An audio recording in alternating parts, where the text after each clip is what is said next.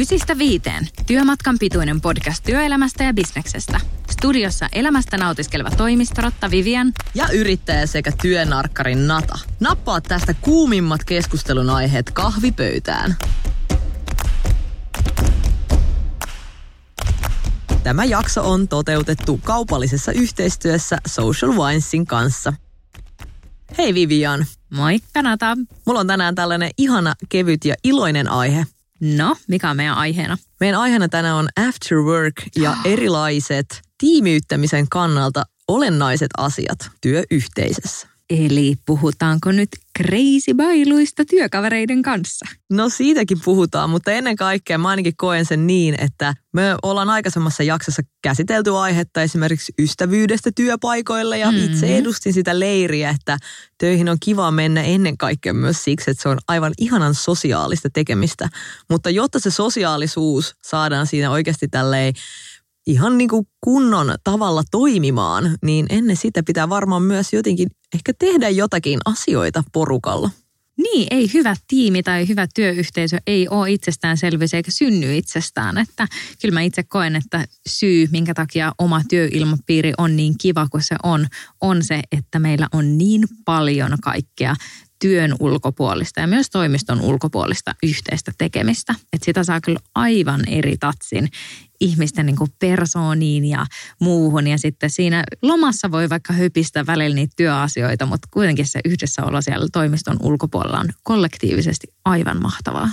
Ja se, miksi oikeastaan tämä aihe mun mielestä on näin tärkeä kuin se on, koska tietenkin työilmapiiri töissä, niin sillä on myös paljon sellaisia laadullisia asioita, kuten vaikkapa ihan se, että vaihtuvuus henkilöstössä on pienempi, kun kaikki viihtyy työpaikalla paremmin, mutta näin yrittäjänä mä koen sen myös niin, että se on sekä koko yrityksen kilpailullinen etu, että porukka viihtyy keskenään, mutta myös ihan liiketaloudellinen etu. Eli mä ainakin koen sen niin, että nyt kun mä oon huomannut, että kollegoja tulee lisää ja ihmisiä pitäisi rekrytä ja koko ajan yrittää miettiä sen myös porukan kannalta, että saa sellaisen jengin kasaa, jossa kaikki tulee tosi sujuvasti keskenään toimeen ja ymmärtää toisiaan puolesta sanasta, niin se vaikuttaa myös siihen tehokkuuteen. Eli tulee lisää laskutettavia tunteja, tulee oikeasti lisää jää viivan alle rahaa, kun se yhteistyö kaikkien työyhteisön jäsenten kanssa toimii. Joo, siis itse asiassa nykyisessä työpaikalla, niin siellä on oikein allekirjoitettu tällainen osana yrityksen arvoa on perhe. Ja tämähän olisi tosi jotenkin kliseinen ja semmoinen niin kuin mun mielestä jopa aika tekopyhä, ellei se tarkoittaisi myös toimia ja oikeasti tapaa olla ja tehdä asioita. Et siihen sisältyy todella se, että se ei ole vaan sitä, että 9–5 naputellaan toimistolla ja sitten ajatellaan, että tämä nyt on joku perhe, vaan perhe tekee asioita yhdessä. On se sitten aamupala tai on se sitten after work. No after work varmasti on terminä sellainen, joka tulee monelle mieleen siitä, kun miettii, että mitä niinku kivaa yhdessä tekisi. Ja mun mielestä se konsepti on aivan mahtava. Siis tietenkin sen lisäksi, että saa irtaannuttua sieltä duunimentaliteetista ja siirryttyä sitten sen after workin kautta sinne vapaalle, niin ylipäätään se, että näkee niitä kollegoja jossain muussa ympäristössä kuin siellä ehkä toimistossa. Ehdottomasti. Koska sä oot viimeksi käynyt afterworkeilla?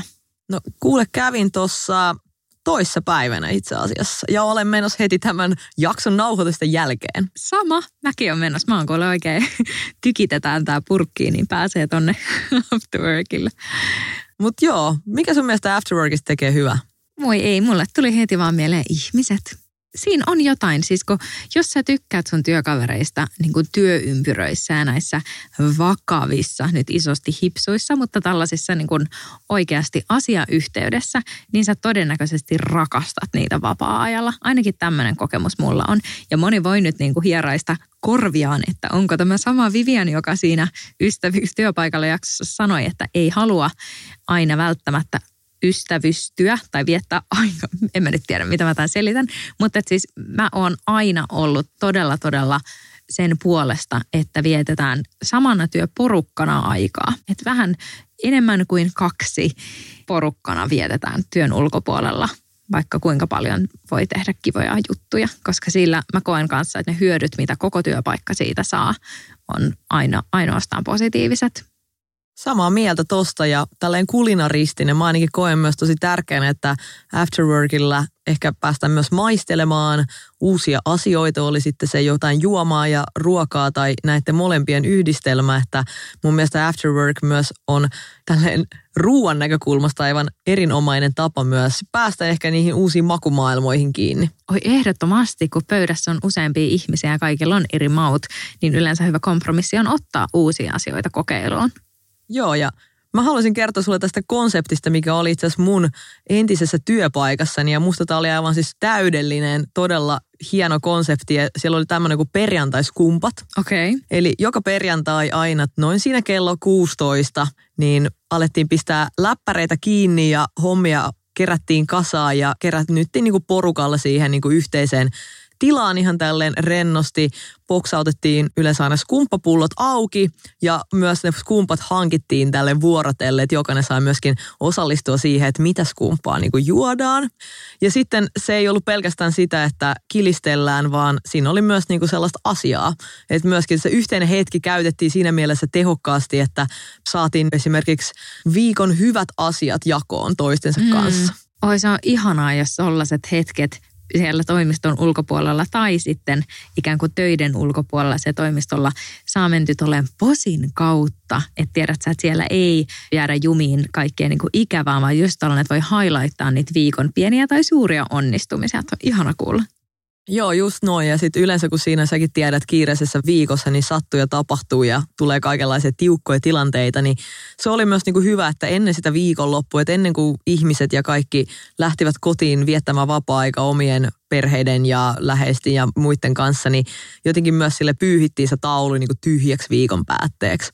Et siellä myös tällaisista ryhmäyttämistoimenpiteistä niin tehtiin esimerkiksi tällainen, että palkittiin viikon Bruce, eli tällainen, kun Bruce Willis aina pelastaa maailman, eli sellainen tyyppi, joka pelasti sen maailman sillä viikolla, joka oli aivan mieletöntä. Kerran sai sen Bruce-diplomin sieltä jostain tiukasta kamppisjoustamisesta.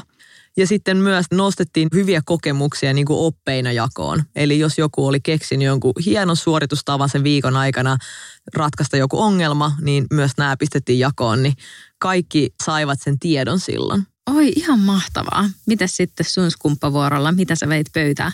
Oliko sulla aina sama vai veit sä kunnon rulettia aina eri pullosia? No kuulehan, tämähän on aivan superhyvä. Mä oon itse tehnyt Social Winesin kanssa nyt yhteistyötä omassa blogissa tosi pitkään ja päässyt sitä kautta oikeastaan maistamaan vaikka kuinka paljon eri viinejä. Mulla on ollut myös tällainen viinikerho oman ystäväporukan kanssa jo hyvin pitkään, eli sitäkin kautta ollaan päästy testaamaan eri rypäleitä, eri maita, vanhaa maailmaa, uutta maailmaa. Ja sitten mikä oli mun mielestä just hauska, että just 3 päivää sitten niin sain omassa Instagramissani toiveen, että käsitellään myös tässä meidän podcastissa viinivinkkejä. Niin nyt mulla olisi sitten ihan pitkä lista sellaisia omasta toimestani hyväksi havaittuja viinejä, jotka haluaisin jakaa. Oi, sulla on aina ollut kyllä ihan parhaat viinivinkit. Mä oon ehkä sellainen viinitietäjä, että hyvin maistuu, mutta sä oot kyllä jo ihan pro-levelillä, että mä otan aina sun suositukset vastaan, eli anna tulla. Jes, ja kuulijoille tiedoksi, että nämä kaikki laitan pullokuvat niin tonne meidän 9-5 Instagram-tilille, eli sieltä voi käydä sitten kurkkimassa, että minkäs näköisiä pulloja nämä ovat. Eli ensimmäisenä oikeastaan mulla on tänään tällainen luomukattaus tässä. Jes, luomuviinit on ihan parhaita. Joo, mä ainakin koen, että kategoriana tämä on nyt uusi tällainen selkeästi nouseva trendi, niin sen takia mä keräsin tänään pelkästään luomuviinejä tähän mun viinivinkkiin. Sun shortlistille. Kyllä. Ensimmäisenä mulla on oikeastaan 2 kavaa tässä, eli tällaisen kuivan, kuplivan ystäville, niin mun mielestä kava on erinomainen vaihtoehto siinä mielessä, että tässä on hintalaatusuhde kohdellaan. Eli ei aina tarvitse sinne champagne-alueelle mennä. Ja varsinkin kun jossain työporukassa, niin aftereilla saattaa olla vähän isompi jengi kasassa, niin nämä on tämmöisiä hyvin myös lompakkoystävällisiä viinejä, niin ei mene firma konkurssi, kun näitä hankkii. Jaume Serra, eli kirjoitan Jaume Serra, on tämmöinen siis tietenkin espanjalainen, kun kava on kyseessä, mutta Organic Cava Brut on tämä laadun nimi. Tämä on tällainen vihertävä mintuvärinen etiketti ja hinta alkossa 9,98, eli alle 10 jää. Täydellinen hinta. Kyllä, tämä on tosi hyvä kilistelupullo ja tämmöinen seurusteluviini. Sopii myös pienelle tämmöiselle antipastotyyppiselle syötävälle, eli kannattaa niinku tapashengessä kokeilla myös vähän erilaisten ruokien kanssa. Kuvauksen mukaan niin tämä on erittäin kuiva, hapokas, kypsän sitruksinen ja viherominainen, kevyen greippinen, paahteinen ja yrttinen. Mun pitää selkeästi alkaa pitää tätä viinipodcastia tähän kylkeen. Jota mä voisin kuunnella tätä ikuisesti. Mutta Jaume Serra mun mielestä siinä mielessä on ollut tosi kiva, että se laatu on hyvin tasainen näissä pulloissa, eli tietää todellakin mitä saa. Ja sitten tämä on ollut vaan sellainen mun mielestä niin kuin money well spent, että koskaan ei ole tarvinnut pettyä. Mun seuraava viinivinkki on siis Pata Negra Organic Cava Brut, ja siis tulee oikeastaan samoilta nurkilta sieltä myös kava ja myöskin luomu. Tämä on pikkusen kalliimpi 10,50, mutta edelleen on siis hyvin, hyvin maltillinen hinta. Ja mikä tässä on kiva, niin tämä on siis ihan selkeästi nyt tällainen kilistelyviini. Eli on todella kuiva ja on kivan kupliva ja pirteä hedelmäinen, mutta esimerkiksi jos Jaume Serra sopii myös tämmöisen niin kuin ruokailutilanteeseen, niin tämä mun mielestä on omiaan nimenomaan siinä sitten kippistelytilanteessa. Oi mahtavaa. Meillä on semmoinen perjantai-perinne mun duunissa, että meillä on tämmöinen pepu eli perjantai-pulloarvonta. Meillä tulee aina sellaisia psykedeellisiä videoita, joka viikko erilainen, mihin on syötetty kaikkien pepuarvontaan osallistujien nimet. Ja sitten se arpoo sieltä aina tosiaan voittajan, ja voittajan pitää sitten aina seuraavaksi viikoksi hankkia. Niin mä haen ehdottomasti sitten omalla vuorollani jommankumman noista, koska luomu ja kupliva saa ainakin mun äänen. Joo, ja tämä Pata Negra Organic Cava Brut niin on ainakin myös tosi hienon näköinen pullo. Eli tämä on tämmöinen kultavihreä tämä pullo, niin myös sieltä arvonnasta niin olisi ainakin näyttävä sitten valinta. No mutta mitä sä suosittelisit näille hulluille, jotka ei tykkää näistä kuplivista? Joo, en ymmärrä heitä ihmisinä. No ei kai. Kyllä mun mielestä silloin semmoinen kevyt valkoviini on tosi hyvä valinta. Mä kävin viimeksi maistamassa vaikka kuinka paljon erilaisia argentiinalaisia viinejä. Aha. Eli se on nyt mun uusi sellainen niin kuin innostus, että tuon uuden maailman viineissä niin se kontrasti, jotenkin se saturaatio siinä niin kuin viinissä on selkeä vanhan maailman viineihin verrattuna. Niin mulle tulee Argentiinasta heti tämmöinen punkkuassosiaatio. Joo, ja tämä on ehkä ollut vähän se fiilis aikaisemmin, koska argentinalaiset punaviinit on vaikka lihan kanssa erinomaisesti sopivia, mutta siellä kannattaa kyllä ehdottomasti tutustua myös valkoisiin. Eli tällainen kuin Santa Julia Organica Viognier 2017 vuodelta Alkossa myynnissä, hinta on 9,98 alle 10 viini, ja on siis tosi hyvä nimenomaan tähän niin kuin nautiskeluun, mutta sitten myös kasviskalaruualle. Tosi kiva, ja myöskin on siis luomuvalkkari. Oi. Ja sitten toinen mun mielestä, mikä on kans tällainen kuplaton versio, niin mä luulen, että Rieslingin ystävät on sellaiset, joita löytyy niin kuin joka porukasta. Niin aina jos on yksi Rieslingi valkoviineistä, niin mä tiedän, että sillä harvemmin voi mennä pieleen, niin tämä nyt sopii hyvin varmasti moneen makuun. Mutta tuolta Green Soul Riesling, eli myös 998 ja tällainen puolikuiva. Eli nyt kuulostaa aika jännältä puolikuiva, mutta silloin kun puolikuiva on myös todella kiva hedelmäinen, niin se viini tosiaan maistuu vaan sellaiselta runsaalta suussa. Eli ne, ketkä ei ihan rutikuivan ystäviä ole, niin varmasti tykkäävät tästä. Hei, kiitos vinkkeistä. Ihan mahtavia. Ja jos haluaa lisää vinkkejä, niin voi varmaan soittaa sulle. Tai sitten huomattavasti ystävällisempi väylä, eli Viinityttää tili Instagramissa. Niin sieltä löytyy erittäin paljon sitten näitä jatkuvalla syötellä tulee hyvin mielenkiintoisia viinejä.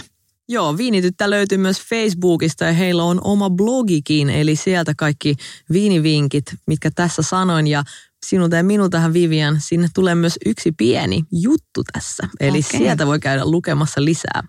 Joo, siellä on seuraaville afterworkeille tulee sitten todellisia yllätyksiä. Mutta hei, mennään noihin tiimipäiviin, koska tällaiset virkistyspäiväthän on välillä aivan ikimuistoisia, eikä tarjoiluista johtuen. Niin mitkä on ollut niin kuin jotain sun ikimuistoisimpia virkistyspäiväaktiviteetteja? No mä muistan kerran vanhassa duunissani, niin me lähdettiin porukalla tonne Porvooseen seikkailemaan koko toimiston jengin voimin. Ja meillä oli siellä tällainen villiyrtti-asiantuntija, joka johdatti meidän koko toimistoporukan tällaiset läppäreiden äärestä vei siis metsään poimimaan itse villiyrttejä. Me tehtiin sellainen retki, missä me kerättiin näitä ja sen jälkeen mentiin meren rannalle ja tällä meidän villiyrtti-asiantuntijalla kappasta oli vaan siinä mukana kaikki retkikeittimet ja tehtiin isot kaikki notskit ja hiilet ja kaikki ja grillattiin lihaa ja tehtiin villiyrttisalaattia ja oli jo potut valmiina ja kaikkea. Niin istuttiin siinä porvoolaisen meren rannalla katselemassa auringonlaskua. Jäi kyllä mieleen. Ihanalta kuulostaa. Joo, se oli tosi kiva tapahtuma. Toinen, mikä oli tämmöinen vastaava, niin tehtiin myös urheiluretki. Ei tässä samassa työpaikassa, mutta ennen sitä, niin vähän niin kuin sporttiaktiviteetti. Sekin oli tosi hyvä. Sen jälkeen, kun pääsi myös juomaan viiniä, niin myös sitten se afterwork siihen myös vapaapäivän jälkeen tuli tarpeeseen. Joo, siis täydellinen balanssi. Mulle tuli myös, heti kun sanoit tuon sportin, niin mulle tuli mieleen, että ainakin meidän koulussa oli 2 kertaa vuodesta liikuntapäivät. Niin se olisi niin kiva, jos duunissa olisi. Et koska musta tuntuu, että se on niin usein kanssa tiimiytyminen on sellaista, että sitten vaan korkki auki ja tälleen näin, missä ei ole siis mitään vikaa, ainakaan omasta mielestäni, mutta olisi tosi hauska just päästä, tiedätkö, vähän koko porukalla tekee just jotain tuollaista yleisurheilua tai sitten jotain kokeilla jotain crazy uutta lajia ja sitten mennä nauttimaan hyvästä ruuasta ja viinistäkin. Mun ehkä legendaarisimpia tällaisia virkistyspäiväaktiviteetteja on ollut tällainen veneilyretki. Se oli tosta viime keväältä. Se oli ihan mahtavaa. Me mentiin se tosi isolla veneellä. Siellä porukan kanssa oltiin. Oli, niin kuin viime keväänä olikin runsaasti niin kauniita päiviä. Ihan sellaisia täydellisiä kesäpäiviä. Ja sitten veneiltiin yhteen saareen ja siellä syötiin. Ja sitten veneiltiin takaisin maihin ja sitten oli sitä vapaampaa oloa. Se oli kyllä tosi kiva. Ja sitten yhden toisen kerran mä oon ollut siis ampumassa. Me oltiin ampumaradalla. Ja se oli tosi mahtavaa, koska jostain syystä mulle on aina jäänyt sellainen fiilis, tai oli aina semmoinen niin kuin mielikuva, että olisi tosi hienoa kokeilla joskus ampua, että millaista se olisi. Niin se Valitettavasti se korkki aukesi vasta tämän aktiviteetin jälkeen. Ehdottomasti, vasta monta tuntia sen jälkeen. Kyllä se adrenaliini, mitä siitä tuli, niin riitti kyllä oikein hyvin siihen kohtaan aktiviteettiin. Mutta ehkä se ajatus oli, että se oli oikeastaan kaikille meille, ketä siihen osallistui, niin se oli tosi uusi juttu. Niin musta se on tosi hienoa, että töissä sä pääset kokeilemaan sellaisia asioita tai työn kautta pääsee kokeilemaan sellaisia asioita, mitä muuten ei kyllä, eipä tulisi niin kuin muuten vaan mentyä ampumaradalle. Että se oli hauskaa. Yksi asia, mikä mulla tuli vielä mieleen näistä virkistyspäivistä ja afterworkeista, että miksi ne on mun mielestä niin loistavia ryhmähengen nostattajia, on se, että kun joka ikisessä työyhteisössä on lähtökohtaisesti hyvin erilaisia ihmisiä, että on tällaisia hyvin ekstrovertteja, introvertteja ja kaikkea siltä väliltä ja on sellaisia ihmisiä, jotka on paljon siellä äänessä ja sellaisia, jotka oikeastaan vaan tekee sitä duunia, ei niin hirveästi pidä mekkalaa itsestään, niin näistä tällaisissa enemmän vapaa-aikaan meneviin, virkistyspäiviin, vapaamuotoisiin, niin ne ihmiset oikeasti, ainakin mun kokemuksen mukaan, siis suorastaan puhkee kukkaan tollaisissa tilanteissa. Et tuntuu, että niihinkin pääsee tutustumaan ja nekin just nimenomaan vaan rakentaa sitä ryhmähenkestä. Tämä on tämä niinku meidän porukkahenkeä, kun sitten hekin saa sen ajan ja mahdollisuuden olla siellä ja kellään ei ole kiire ja muuta. Ja myös tietenkin se, että eri tämmöistä osastojen jengi pääsi keskenään tekemisessä. Et mä muistan, että mä olin kerran tämmöisessä yhdessä erittäin isossa työpaikassa töissä, missä osa porukasta istui toimistolla, osa oli tuotantopuolella, osa oli eri paikassa ja oli kuskeja ja niin kuin näin poispäin. Että kaikki ihmiset eivät koskaan edes oikein päässeet tekemiseen keskenään. Mutta sitten aina kun oli tällaisia kimppatapahtumia, niin silloin oikeastaan läpileikkaus koko sen työpaikan jokaisesta osastosta niin oli sitten edustettu aina paikalla, mikä oli tosi kiva. Että silloin sai myös semmoista tarkempaa henkilökohtaista tietoa, että mitä eri ihmiset tekevät siellä firmassa ja jotenkin se korosti sitä, että jokaista tarvitaan. Mulle tuli tosta mieleen, että jos on tommoinen tosi iso porukka ja sitten mennään jonnekin messukeskukseen sitten keskenään bailaamaan, niin oliko sitä jotenkin avitettu, että miten estetään sitten tollaisessa tilanteessa myös toisaalta se siiloutuminen? Että miten ilman, että ketään pakotetaan bondailemaan kaikkien kanssa, että miten luodaan se, että ihmiset sitten oikeasti tutustuu eri osastojen ihmisiin? Mä täällä viittaan, koska mulla on tästä ihan täydellinen esimerkki. Edellisessä duunissa niin kaikki tällaiset pienemmistä suurempiin työtapahtumiin niin tehtiin niin, että oli aina sellaiset pitkät pöydät, josta sitten porukka sekoitettiin ja tehtiin oikeasti se istumajärjestys, jolloin niin kuin eri osastojen johtajat ja tuotantopuolen ihmiset kaikki pääsivät sinne sekaisin aina istumaan. Et mä muistan kerran oli tällaiset mielettömät rapujuhlat myös, missä oli niitä viinipulloja ja sitten se pitkä pöytä teki sen, että joku vaikka ojensi ruokaa ja sitten pyydettiin sieltä ja sitten porukka niin kuin aidosti pääsi tälleen keskenään isolla porukalla tekemisiin. Ihan kauan sanoa, mutta mulla on tällaisesta vastaavasta kyllä semmoinen tosi huono kokemus, että meillä oli kerran ollut yhdessä duunipaikassa oli ollut semmoinen istumajärjestys rulettia. Mutta oli sitten plaseerattu sellaiseen nurkkaan ja siinä viereiset muutamat tyypit oli sellaisia todella tuppisuisia äijä, jotka murahteli keskenään ja mä yritin sinne muutaman tuolin päähän viittoilla mun rakkaille kollegoille ja jollekin tutulle naamalle, että kyllä se oli aika lyijyinen dinneri. Mutta toisaalta, siis vaikka se kokemus ei ollut se, että siitä tuli mun 4 uutta parasta kaveria, niin ehkä se on ihan tervettä tosiaan, että joutua sitten vaikka väkisinkin kohtaamaan näitä muita saman firman tyyppiä.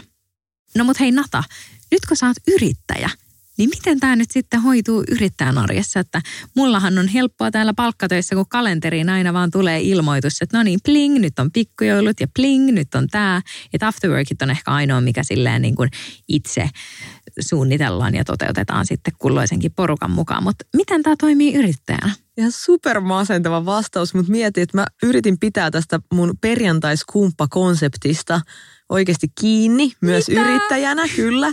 Ja 2 viikkoa. Että mulla on Instagramissa kuva, missä mulla on jopa, että nyt perjantaiskumppat, viikko yrittäjänä, 2 viikkoa yrittäjänä. Ja sitten se vaan jäi, koska oli päivät niin silppusia ja sitten oli loppujen lopuksi yksin. Mutta nyt me saatiin tällä viikolla uusi toimisto, uusi työtila siis tehty, että mulla tulee sinne kollegoja. Oi. Ja aion ensimmäisenä nyt firman toimitusjohtajana tämän hyvän perinteen herättää takaisin henkeen. Mutta toi on ihan mahtavaa. Ensinnäkin siis mua nauratti niin paljon toi mielikuva susta antamassa itsellesi viikko toisen perään diplomia viikon työntekijän tittelistä yhden naisen firmassa.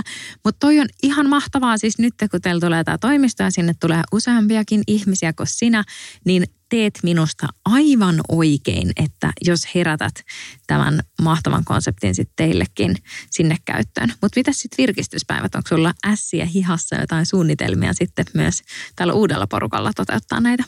Joo, kyllä mä sitäkin olen miettinyt ja mä oon ottanut ihan nyt tietoisesti itselleni roolin tällaisena ryhmäyttäjänä tässä meidän uudessa firmassa, niin oon miettinyt kaikenlaista vaikkapa pienistä retkistä, tämmöisen uusien ravintoloiden kokeiluun. Ja sitten yksi tärkeä nyt, kun meillä tosiaan tulee se toimisto, uusi työtila, missä on ihan kunnon keittiö, niin siellä olen ajatellut järjestää ihan tällaisia illallisia, missä pääsee sekä vähän nyt noihin ruoka- että viinihommiin.